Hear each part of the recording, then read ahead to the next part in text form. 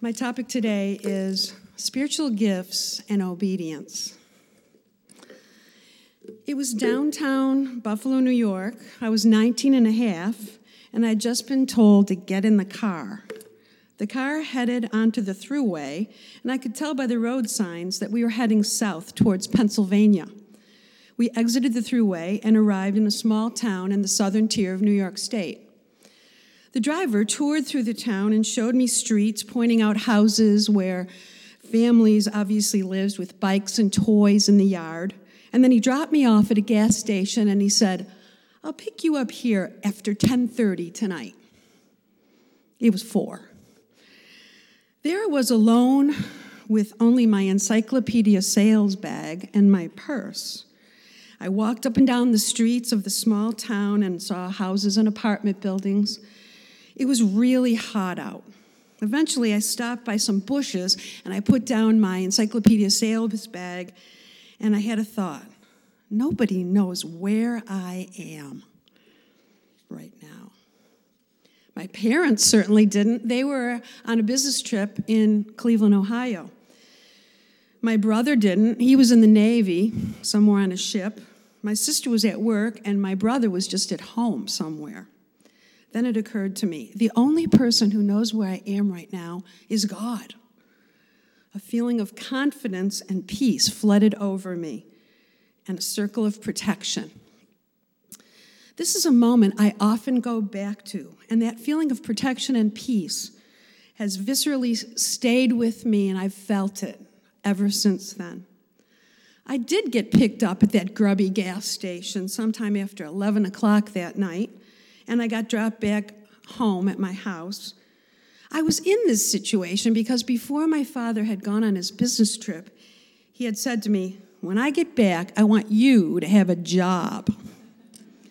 As soon as he left town, I answered an ad from the newspaper, and I got on a bus and went downtown to Buffalo to the encyclopedia office, and I got trained to sell encyclopedias. After quite a few days, just like the one that I briefly mentioned, I came home late one night. My father was still gone. And I was talking to my 16-year-old brother. And I said to him, "Dan, should I quit?" And he answered, 16, "Don't quit now. Wait until you can quit on your own terms when you don't feel it's a failure." I said, wow, pretty good advice from a 16-year-old brother, my little brother. I never did sell any encyclopedias. Even though my supervisor told me that I had a really great door opener. I would get into like 25 or 30 homes.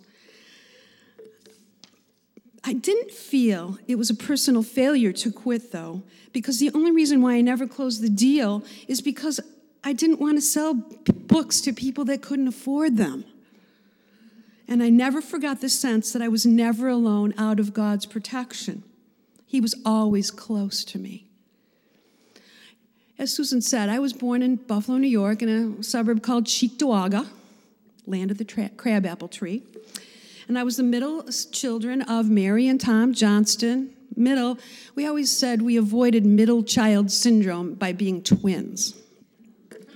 I had 2 brothers, older and younger. We were very much a church-going family. We were active. My parents were on every board, every committee, leaders in the church, soloists. But I myself accepted Christ when I was 11 years old. At that time, Billy Graham's organization had youth workers in our area. And my sister and I went on a bus with our girlfriend's church to a great big youth rally. There, the youth team presented the simple gospel message using a flannel board. I accepted Jesus Christ right then and there at the flannel board presentation. The summer I was 15, I finally got a room of my own in our house. I used to open up the window at night and look up at the moon and just pray and pray and pray and talk to God about everything. What I was going to do in my life, my boyfriends. What should I do about everything? I just talked and talked and talked and talked to God. Jesus and I were best friends by the time I was trying to sell encyclopedias. I always knew I wanted to be a teacher, but school was hard for me, especially math and science. I had to take some of those things twice in order to pass. But I didn't go and get into the state college where my mom wanted me to go.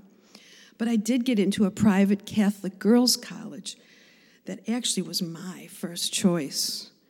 In a funny way, I felt that this again was a special gift to me from God, that I got to go there because that's where I really wanted to go.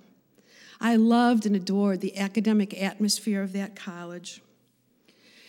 But during the college years, you have an inside story and an outside story of your life. Things are going on in both areas.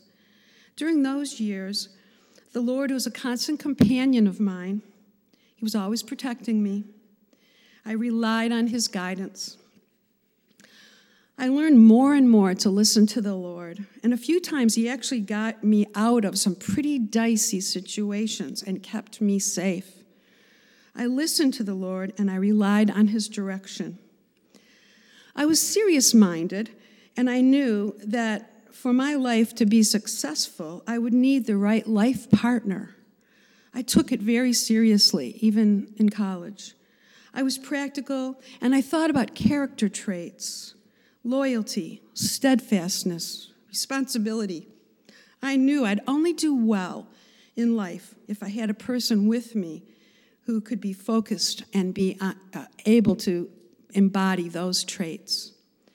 I prayed and I prayed and I prayed, and it was a very emotional time because I was almost engaged to my college sweetheart. It was the time of the draft and the Vietnam War, and my college sweetheart was drafted and sent to Korea. During those 13 months, I prayed about if this was who the Lord wanted me to spend my life with. In the end, it was clear to me that the Lord had made his guidance known to me, that no, he had other plans for me. Back in freshman year, I had met a friend of my brother's at the University of Michigan. My twin sister and I had gone out to visit our brother for the weekend. Two of his friends came to pick us up at the airport, and I saw for the first time this really cute guy, a friend of my brother's. My sister saw him too, and the next thing I felt was her elbow in my ribs and the death stare that she was so good at using to communicate with me in our special twin language, saying, "He's mine." I remained calm, trying to be cool. It was not going to be impressive to fight with my twin sister in front of these cute guys. So I said nothing. We went through the weekend. My brother had planned some fun activities, parties, concerts, and things to do with him. And by Sunday afternoon, we were returning home back to life as it normally was, back in Buffalo. A few months later, though, this really cute guy wrote to me and asked me to come out for a weekend just to visit him, staying in the girls' dorm, of course. You see, even then, the Lord was planting a seed for guidance in my life because that cute guy was Bob McDougall. We wrote letters for 4 years and on and off, and then after graduation, through many experiences, we got engaged and got married. We moved to Michigan, and I taught while Bob finished his master's at the University of Michigan. And then we moved again to Massachusetts, and we both got jobs around the Boston area. And then we moved again up here to Andover, and my dream finally came true of the best job I just loved, and I was in elementary school at Doherty Elementary School here in Andover. I loved every day. During that time, I went out to visit my twin sister, who lived out in Seattle, Washington by now, and she'd gotten very involved out there in a movement that I'd never heard of before. And she kept talking in kind of a crazy way about getting baptized by the Holy Spirit. I was very interested, but also kind of a little scared. I'd never heard of the gifts of the Spirit spoken of in this concrete way. Her church experiences and all her friends seemed so alive and so exciting. I was jealous of all that experience and excitement she had. While I was visiting her, she took me to the home of a church friend, and after a little while, another woman arrived who came in the room, and she said, "Is someone in here wanting to hear more about the baptism of the Holy Spirit?" I was blown away. No one had ever talked like that in my presence before. "Yes, I'm interested," I replied. So they told me all about it and encouraged me to pray for it. And eventually my sister did pray for me to receive the baptism of the Holy Spirit. I was, of course, already a Christian and loved the Lord, but the baptism actually felt like a brand new kind of life inside of me, like a fluttering feeling, and mostly this new intense love of Jesus. His name and his word and everything about him was just so much more wonderful to me than ever before. I came back to cold New England, empty, with the empty thought that all the fun was out there in Seattle. What was I going to do in New England? I had no idea where to go with this new hunger I had for Jesus. My husband and I were going to a Unitarian church at the time. He wasn't even a Christian. I said, "Now what, Lord? What am I going to do? I don't know how I'm going to go about this. Even if I knew one person who could help me, I'll be fine. God, send me one person." A few days later, a friend of my husband's, a former teacher, who was now home with her small children, called up. She was a friend that we only saw occasionally. She said, "I was putting my son to bed and falling asleep in there on his bed, and the Lord kept waking me up and saying, 'Call Diane McDougall. Call Diane McDougall.'" Somehow, in the conversation, I told her that I'd just been out to Seattle and gotten baptized with the Holy Spirit. And then she said, "Oh, that's why he wanted me to call you. I go to a charismatic prayer meeting at my Catholic church every Thursday night. Want to come?" Yes. So that was the amazing way the Lord answered my prayer. I went to that charismatic prayer meeting every Thursday night for the next 2 years. And in that time, we left the Unitarian church, found a church here in Andover, a church that we could go to together. I didn't want to leave my husband alone and go to a different church. I just didn't feel that was right. My mother said, "Always go to church with your husband." And I just listened to that, even though it wasn't my favorite choice. The sermons were intellectual at our church, and Bob liked the minister, and it was kind of evangelical, as far as I could tell. It was a big improvement. I kept going to prayer meetings and listening to Christian radio and praying to the Lord to lead me. I took the 7-year Bible study fellowship course that was here at Free Christian Church. It was my first introduction to Free Christian Church. I continued in all those years to teach Sunday school, raise 2 children, grow in my faith, study the Bible, and I also felt the Lord was leading me into a new calling. I was kind of afraid to admit it out loud at first. I started to have this burning desire to be a counselor. It meant starting over, getting a master's degree in a whole new field, really going into the unknown again. Why couldn't I just go back to teaching, Lord? Stay at home, on the same schedule with everybody else in the house? Have vacations with them? Come home in the afternoon? Huh? But the burning desire kept coming hotter and hotter inside me. And money was tight. How could I justify it? Lord, help me. What should I do? I knew I wanted to go to a really good program, which really meant an expensive program. And it also meant I'd have to go into Boston. Oh, Lord, help me. The burning desire was unrelenting. Step by step, I began to look into it, take prerequisites, study for the daunting GRE. You remember, I was never a good test taker. But I passed. Praying, Lord, help me. I got accepted to Boston College Psychological Master's Program. Yay! Another miracle. I heard that I could use my Massachusetts teacher certification to get a job at Boston College and a fellowship. I applied for it, and I got a job and a fellowship supervising Boston College student teachers out in the field.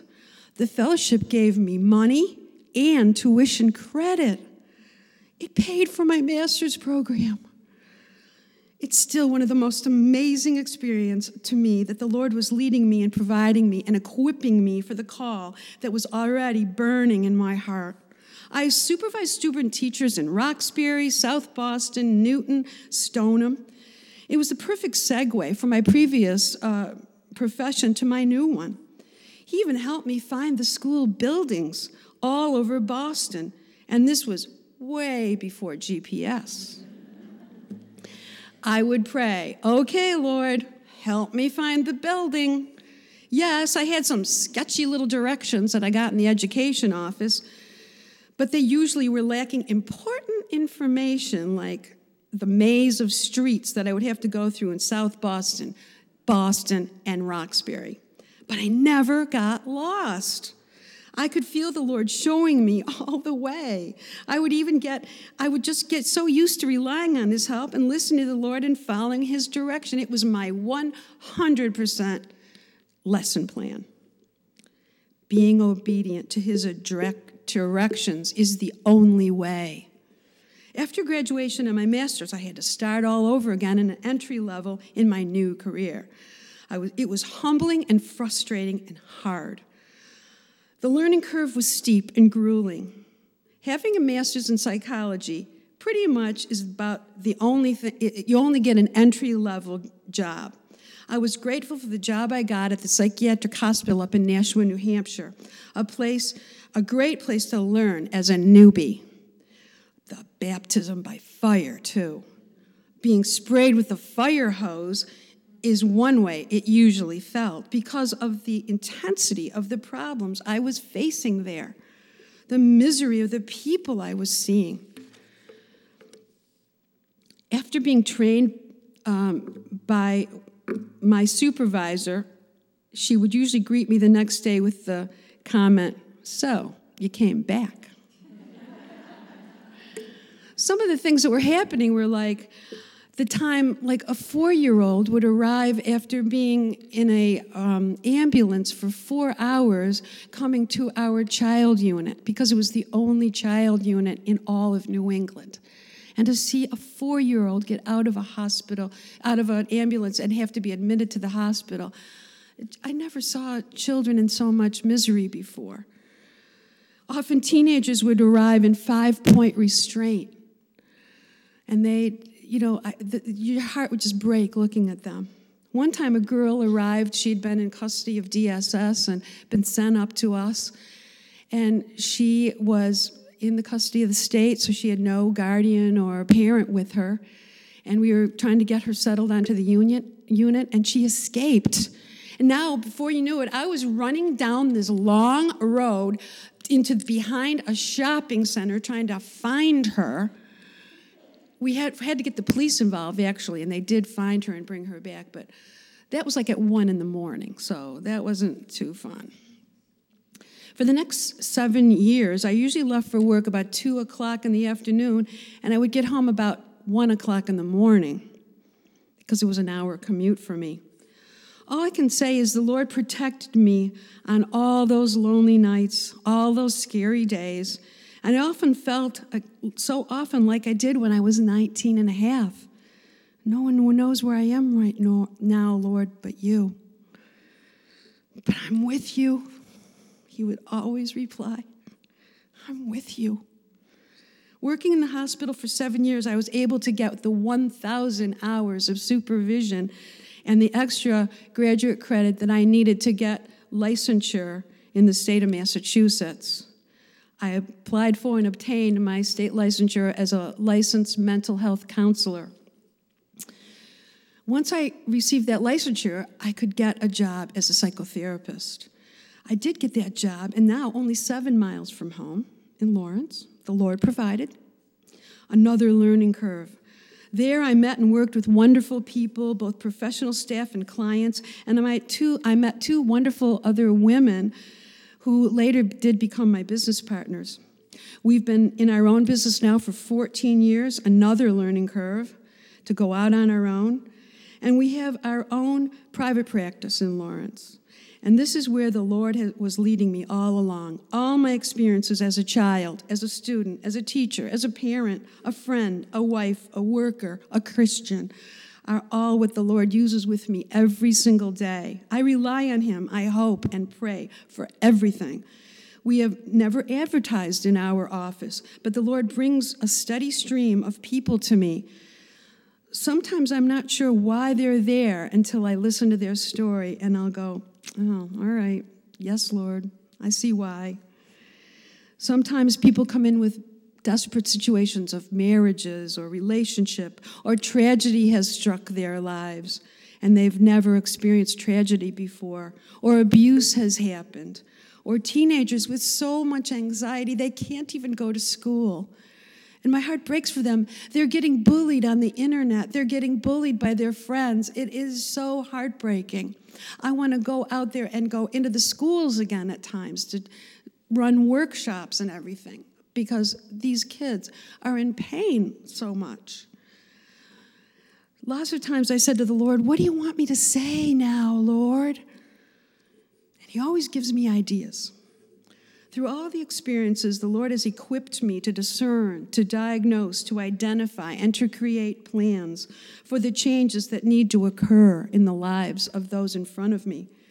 I am still teaching, but now I teach concepts about living life, about going forward through dark circumstances, about turning to God for everything.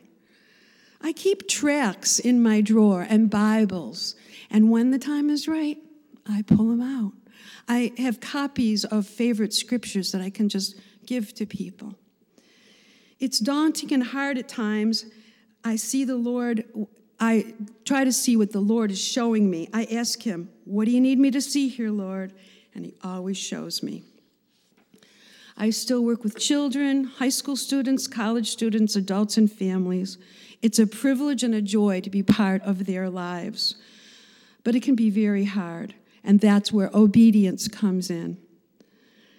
Jesus understood mental illness. He cured it by prayer and by casting out demons. I've seen miracles. I know some of the people that I've seen have survived suicide attempts because of the Lord's protection. Now they have hope. And then I can use that when they survived to go further and say, who do you think saved you? God. Yes, I talk about my faith lots of times. People are actually hungry for the good news. He's equipped me and called me, used me, and sustained me. He is the whole answer to every question. He's my teacher, my protector, my guide, my Savior. As I work, I try to ask him to speak through me, and he's made my life, brought me wonderful people and all these experiences. He's corrected me, chastened me, scolded me, and he's woven thoughts and experiences together and given me words to explain to people elusive concepts in concrete explanation. He's given me a practical mind and a love for children and people. He cares for me, and you know what? He cares for you just as much. He loves you so much, and he's waiting for you to turn to him and invite him to get involved in your life. God already loves you. He wants to be with you every single day and accept him. You don't have to jump through hoops or say special prayers or go to church on special days or certain days. He loves you. He wants to be closer to you than any brother or any sister. He's gifted you, given you talents and skills. He wants you to use them. He put you right here for a reason, a wonderful reason. He knows you, and he knows all about you. He'll guide you. And when we stray and go our own way, he's patient. He prods us back onto the path. But it's our responsibility to be obedient, to use all the wonderful gifts that he's given us. Develop those gifts. Refine them. Link them together. Explore them. Showcase them for others and for him. He's pleased when you shine. He wants us to be joyful and to succeed. My story's been going on for more than 50 years, and it's still very exciting. In fact, it's actually more exciting than ever. I wanted to live an important life like the missionaries who would come back from India and talk at my church camp about how they taught children to read and taught them about Jesus, just like I was taught with the flannel board. There are missions right here. How does the Lord want to use you? Do you know him? Do you know he loves you? He died for us, and we're never alone, not ever to be afraid of death. How do you love? How do you love others? Do everything as if you're doing it for Christ. That's what makes all the difference. To live this way, we have to have the power of the Word in our lives. You want spiritual power in your life? Go to the source of all power, the Word. Ask him into your life, and he will never fail you. You know, in the world, people are going to disappoint you. They're going to fail you. But he will never cancel the tour, cancel the TV show, retire, or shun your need. He's so able to meet your need better than any text, any tweet, any post, any like. When he lets you know he loves you, he's there for good. Want a message at 2 o'clock in the morning? Don't look at your phone. Pick up the Bible. There's a letter in there waiting for you. You want love? Read the book of Song of Solomon. You want inspiration? Read about Samson, Enoch, Nehemiah, Hezekiah, Elijah, Daniel. Then go out and be like Deborah, Rahab, Lydia, Abigail, Ruth. It's real. No cable access required. No wireless internet needed. He's always been wireless. He's always been right here. We only want more of him. Thank you.